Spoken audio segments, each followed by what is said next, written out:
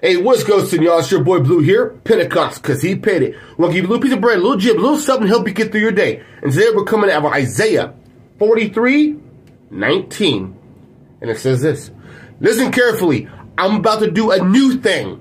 Now it will spring forth. Will you not be aware of it? I will even put a road in wilderness, rivers in the desert. What does this mean?